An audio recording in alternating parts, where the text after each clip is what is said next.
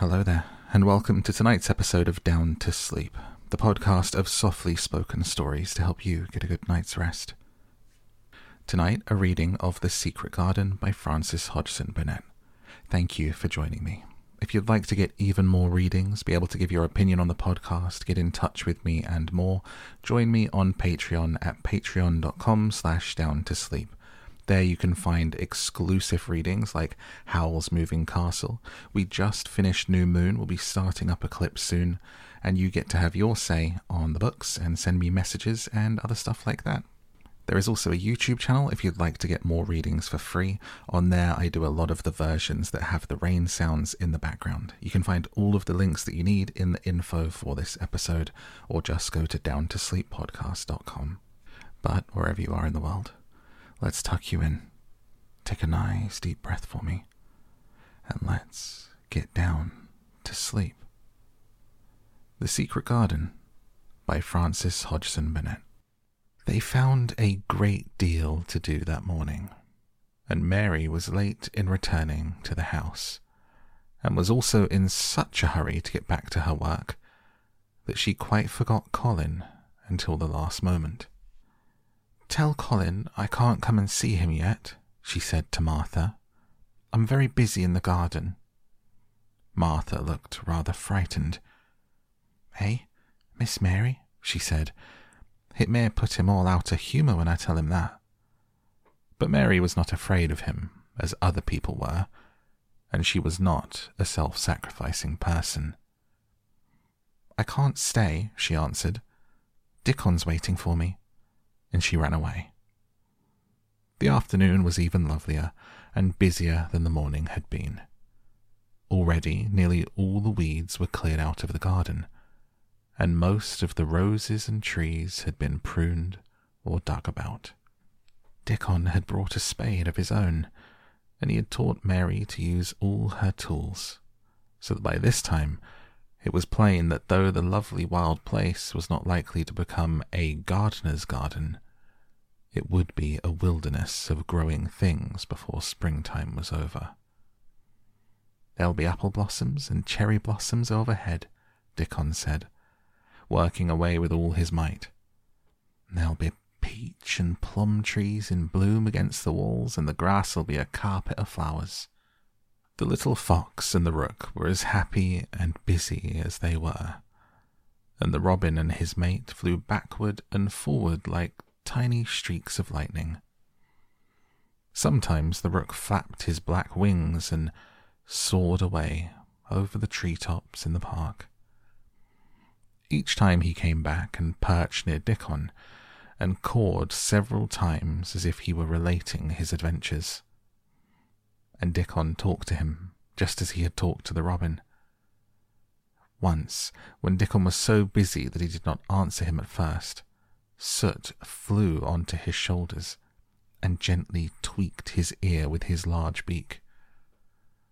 When Mary wanted to rest a little, Dickon sat down with her under a tree, and once he took his pipe out of his pocket and played the soft, strange little notes, and 2 squirrels appeared on the wall and looked and listened.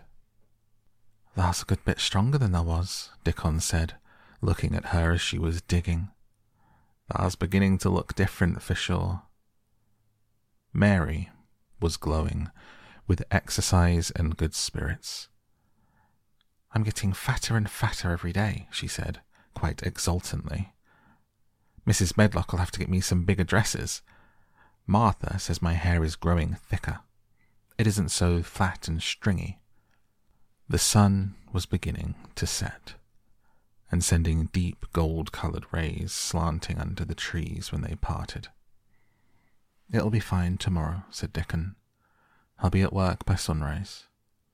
"So will I," said Mary. She ran back to the house as quickly as her feet would carry her. She wanted to tell Colin about Dickon's fox cub and the rook, and about what the springtime had been doing. She felt sure he would like to hear, so it was not very pleasant when she opened the door of her room to see Martha standing, waiting for her with a doleful face. "What's the matter?" she asked. "What did Colin say when you told him I couldn't come?" "Hey," said Martha, "I wish that had gone. He was nigh going into one of his tantrums. There's been a nice to-do all afternoon to keep him quiet. He'd watched the clock all time." Mary's lips pinched themselves together. She was no more used to considering other people than Colin was, and she saw no reason why an ill-tempered boy should interfere with the thing she liked best.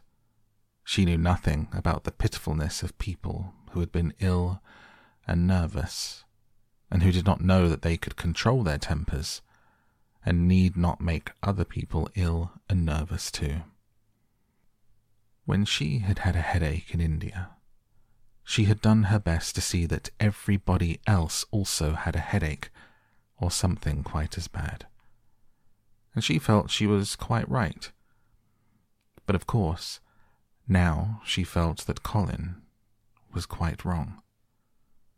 He was not on his sofa when she went into his room. He was lying flat on his back in bed, and he did not turn his head toward her as she came in.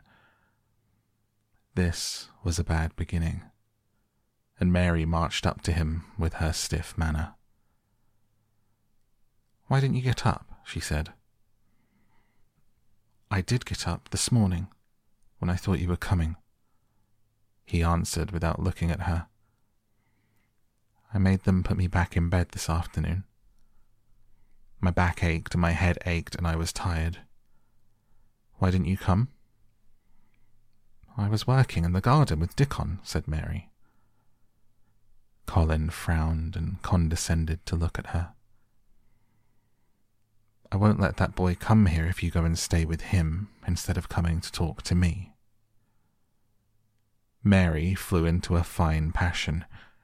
She could fly into a passion without making a noise. She just grew sour and obstinate, and did not care what happened. "If you send Dickon away, I'll never come into this room again," she retorted. "You'll have to if I want you," said Colin. "I won't," said Mary. "I'll make you," said Colin. "They shall drag you in." "Shall they, Mr. Rajah?" said Mary fiercely.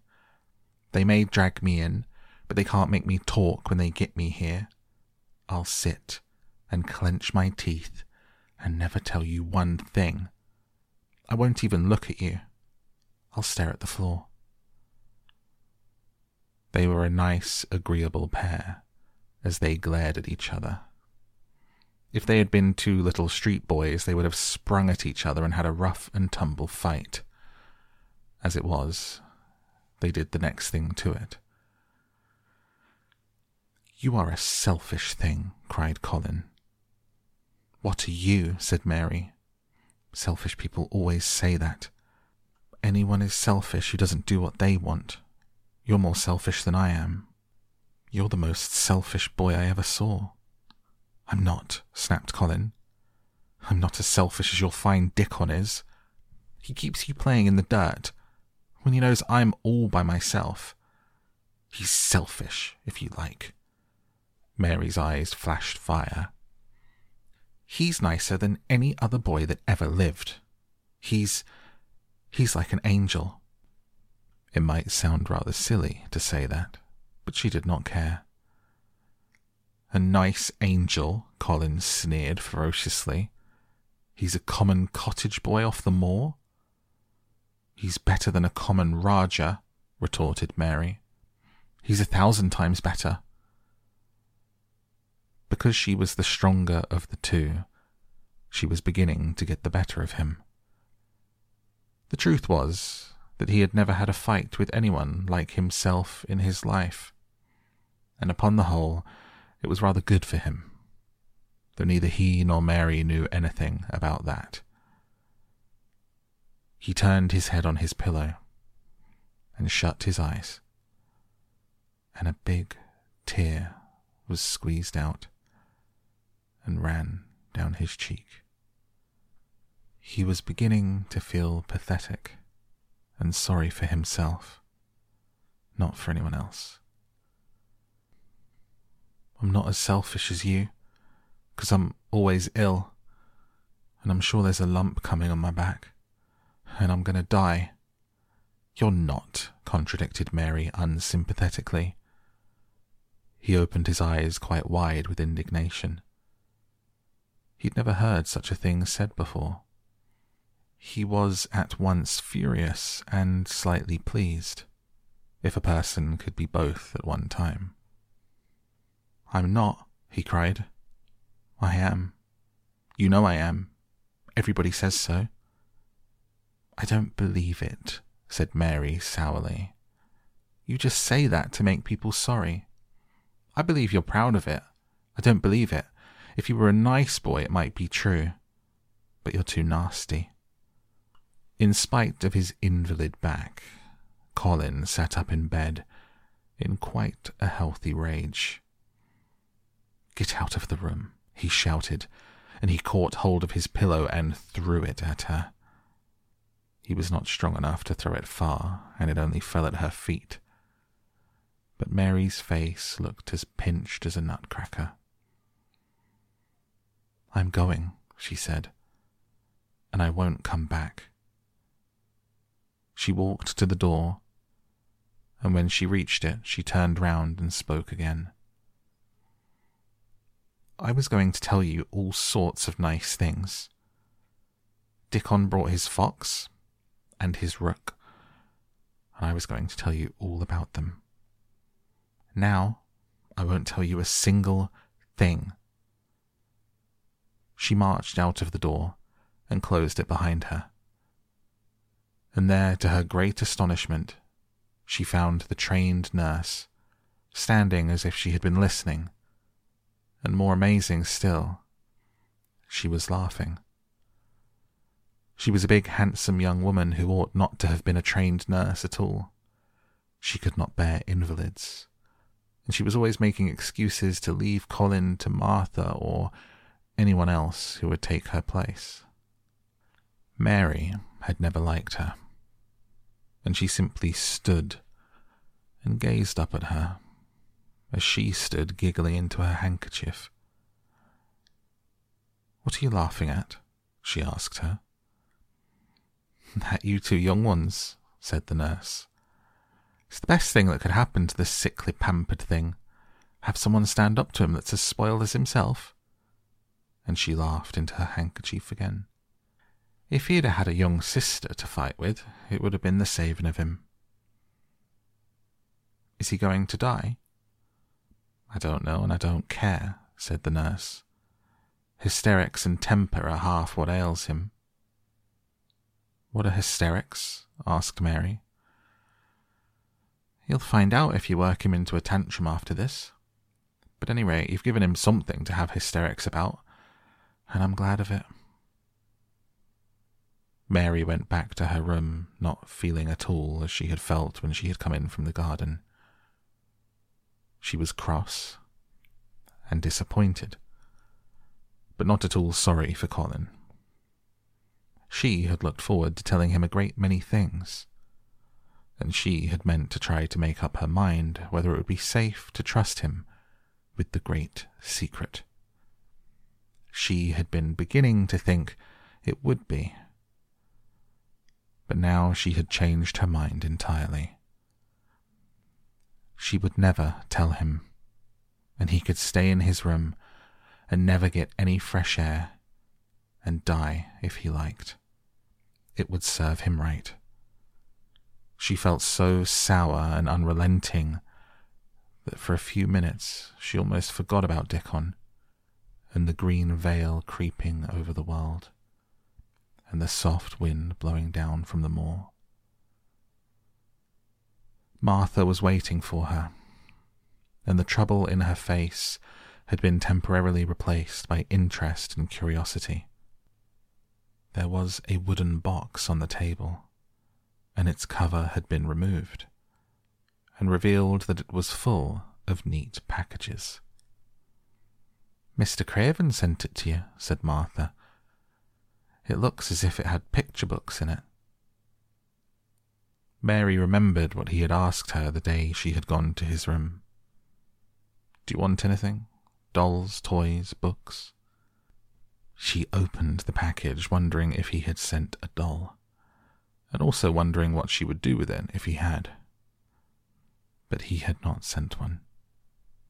There were several beautiful books, such as Colin had, and 2 of them were about gardens and full of pictures.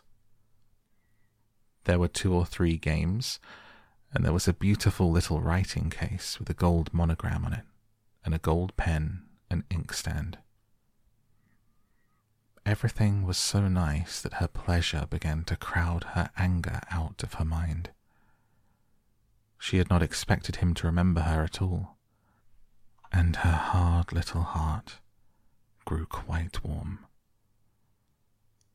"I can write better than I can print," she said, "and the first thing I shall write with that pen will be a letter to tell him I'm much obliged." If she had been friends with Colin, she would have run to show him her presents at once. They would have looked at the pictures and read some of the gardening books and perhaps tried playing the games. He would have enjoyed himself so much he would never once have thought he was going to die, or put his hand on his spine to see if there was a lump coming. He had a way of doing that which she could not bear. It gave her an uncomfortable, frightened feeling because he always looked so frightened himself. He said that if he felt even quite a little lump some day, he should know his hunch had begun to grow. Something he'd heard Mrs. Medlock whispering to the nurse had given him the idea, and he'd thought over it in secret until it was quite firmly fixed in his mind. Mrs. Medlock had said his father's back had begun to show its crookedness in that way when he was a child. He had never told anyone but Mary that most of his tantrums, as they called them, grew out of his hysterical, hidden fear. Mary had been sorry for him when he had told her. He always began to think about it when he was cross or tired, she said to herself. And he's been cross today. Perhaps he's been thinking about it all afternoon. She stood still, looking down at the carpet and thinking. I said I would never go back again. She hesitated, knitting her brows. But perhaps, just perhaps, I'll go and see if he wants me in the morning. Perhaps he'll try to throw a pillow at me again, but I think I'll go. She had got up very early in the morning and had worked hard in the garden, and she was tired and sleepy. So as soon as Martha had brought her supper and she had eaten it, she was glad to go to bed.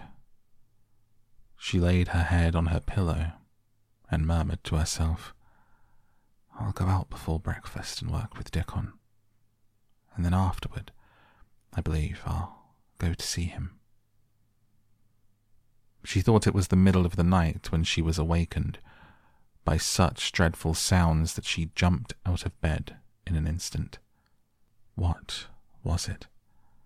The next minute she felt quite sure she knew. Doors were opened and shut, and there were hurrying feet in the corridors, and someone was crying and screaming at the same time. Screaming and crying in a horrible way. It's Colin, she said.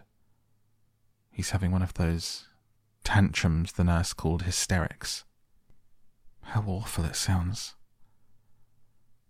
As she listened to the sobbing screams, she did not wonder that people were so frightened that they gave him his own way in everything rather than hear them. She put her hands over her ears and felt sick and shivering. I don't know what to do. I don't know what to do, she kept saying. I can't bear it. Once she wondered if he would stop if she dared go to him. And then she remembered how he had driven her out of the room and thought that perhaps the sight of her might make him worse. Even when she pressed her hands more tightly over her ears, she could not keep the awful sounds out. She hated them so, and was so terrified by them that suddenly they began to make her angry, and she felt as if she should like to fly into a tantrum herself and frighten him as he was frightening her. She was not used to anyone's tempers but her own. She took her hands from her ears and sprang up and stamped her foot. He ought to be stopped.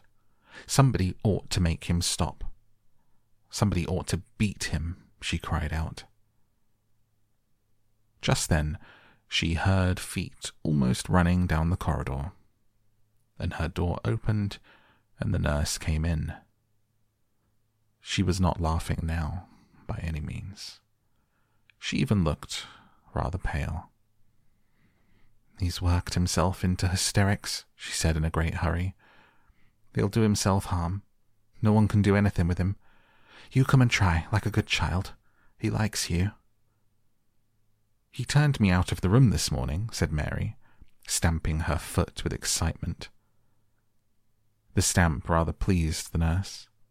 The truth was that she had been afraid she might find Mary crying and hiding her head under the bedclothes. "That's right," she said. "You're in the right humour. You go and scold him.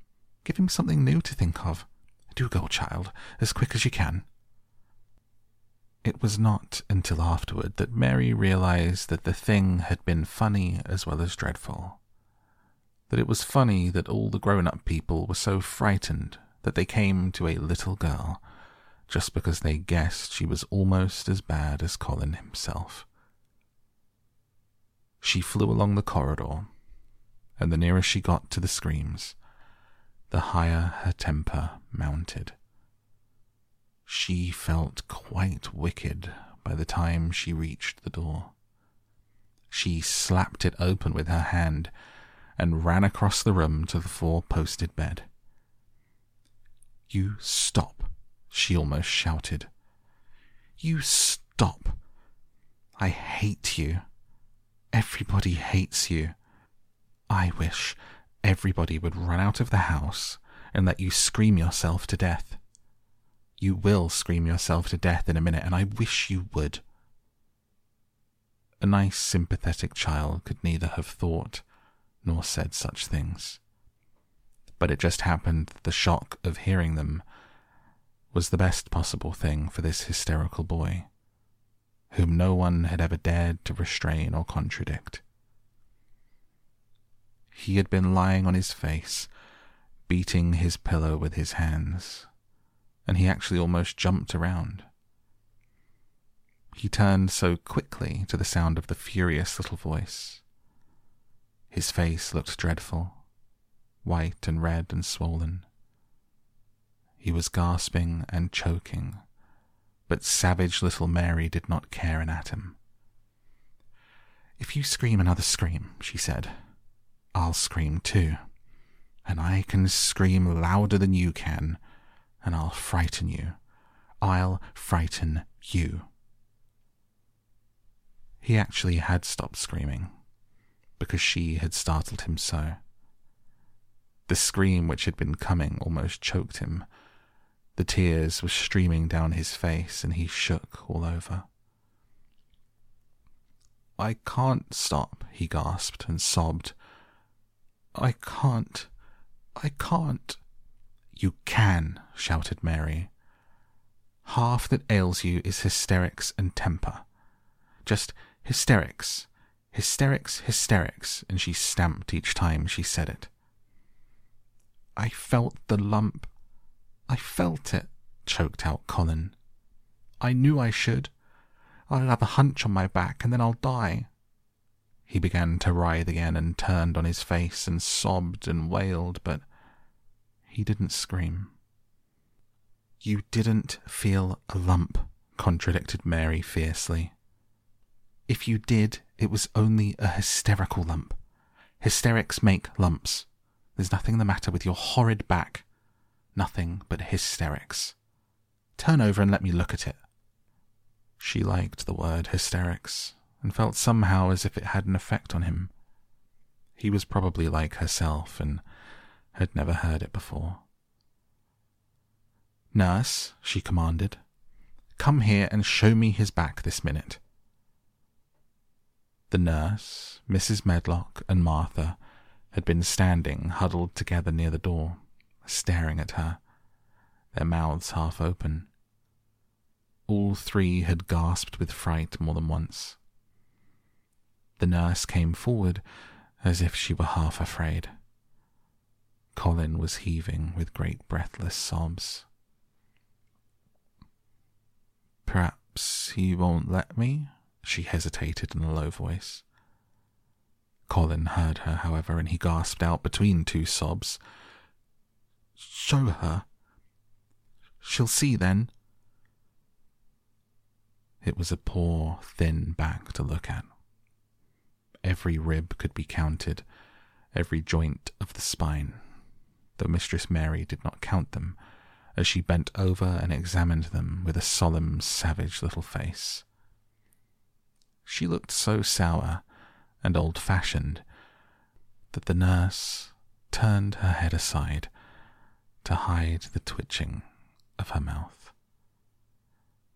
There was just a minute's silence, for even Colin tried to hold his breath while Mary looked up and down his spine, and down and up, as intently as if she had been the great doctor from London.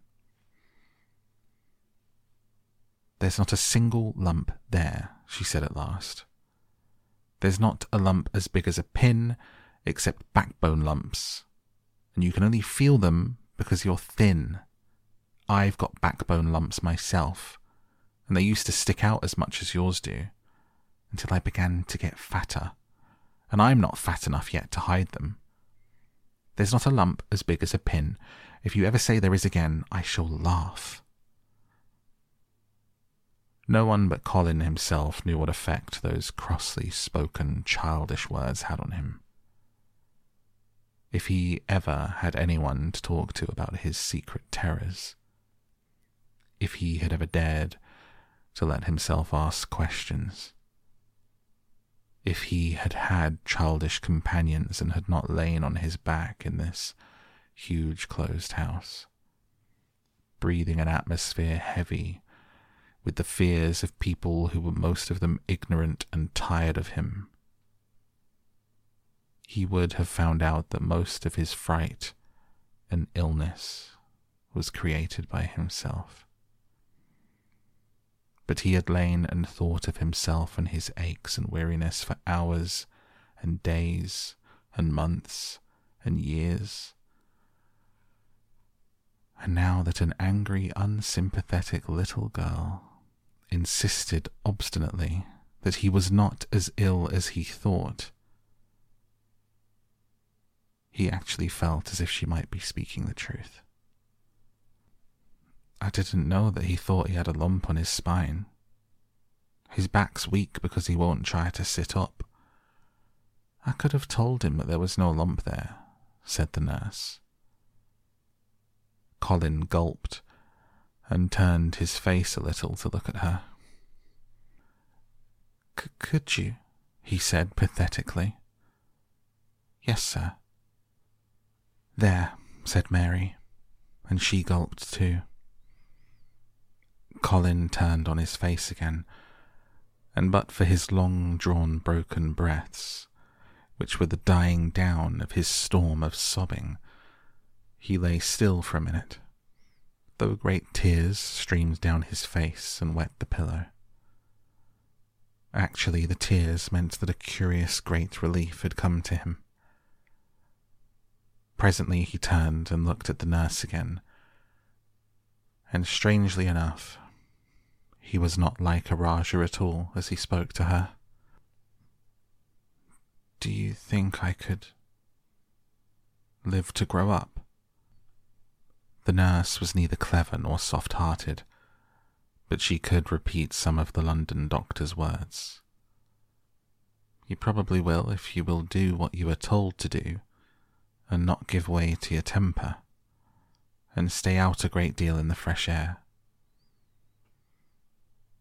Colin's tantrum had passed. He was weak and worn out with crying, and this perhaps made him feel gentle. He put out his hand a little toward Mary, and I'm glad to say that her own tantrum having passed, she was softened too, and met him halfway with her hand, so that it was a sort of making up. I'll go out with you, Mary, he said. I shan't hate fresh air if we can find... He remembered just in time to stop himself from saying, if we can find the secret garden, and he ended, I shall like to go out with you if Dickon will come and push my chair. I do so want to see Dickon and the fox and the crow. The nurse remade the tumbled bed and shook and straightened the pillows. She made Colin a cup of beef tea and gave a cup to Mary, who really was very glad to get it after her excitement. Mrs. Medlock and Martha gladly slipped away, and after everything was neat and calm and in order, the nurse looked as if she would very gladly slip away also. She was a healthy young woman who resented being robbed of her sleep, and she yawned quite openly as she looked at Mary, who had pushed her big footstool close to the four-posted bed and was holding Colin's hand. You must go back and get your sleep out, she said. He'll drop off after a while, if he's not too upset. Then I'll lie down myself in the next room. Would you like me to sing you that song I learned from my ayah?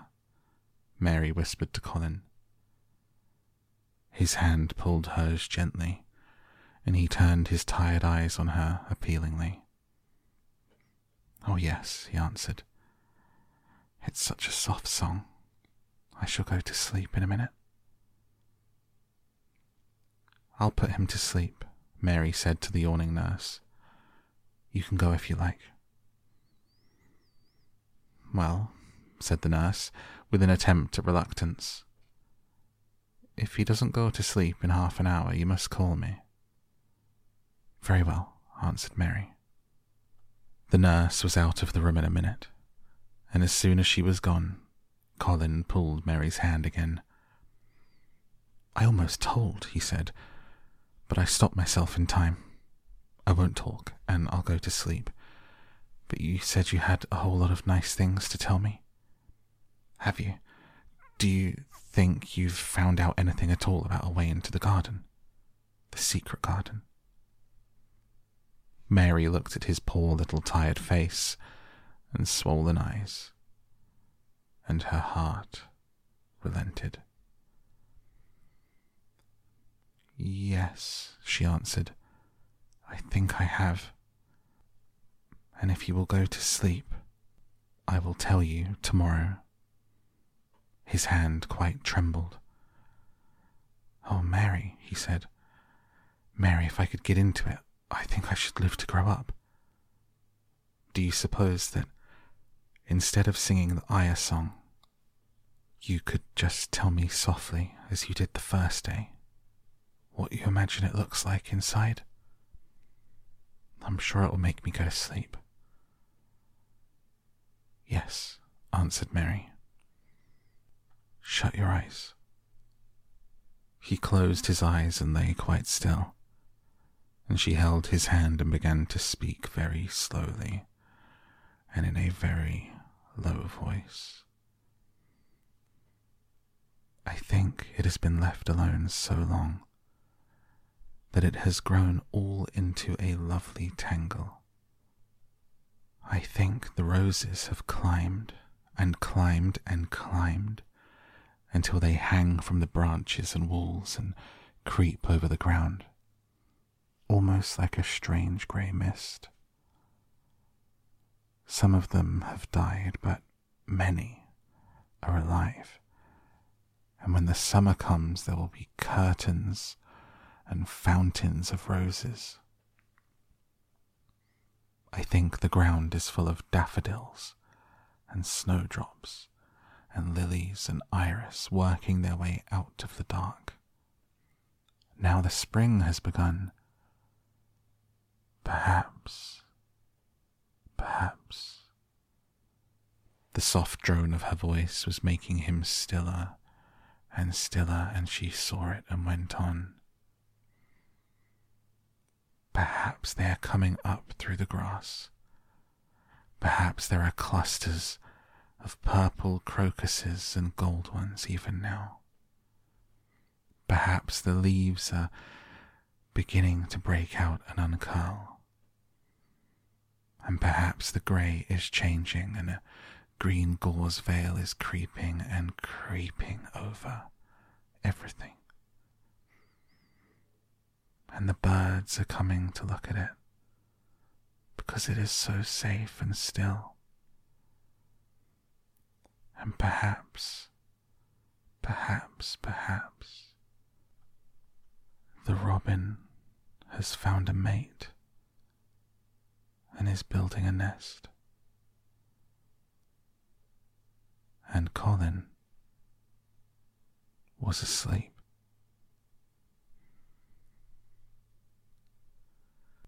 And that is where we close the book tonight on this episode of Down to Sleep. There is no better place to end it than with a soft, off to sleep moment. That's what we're here for.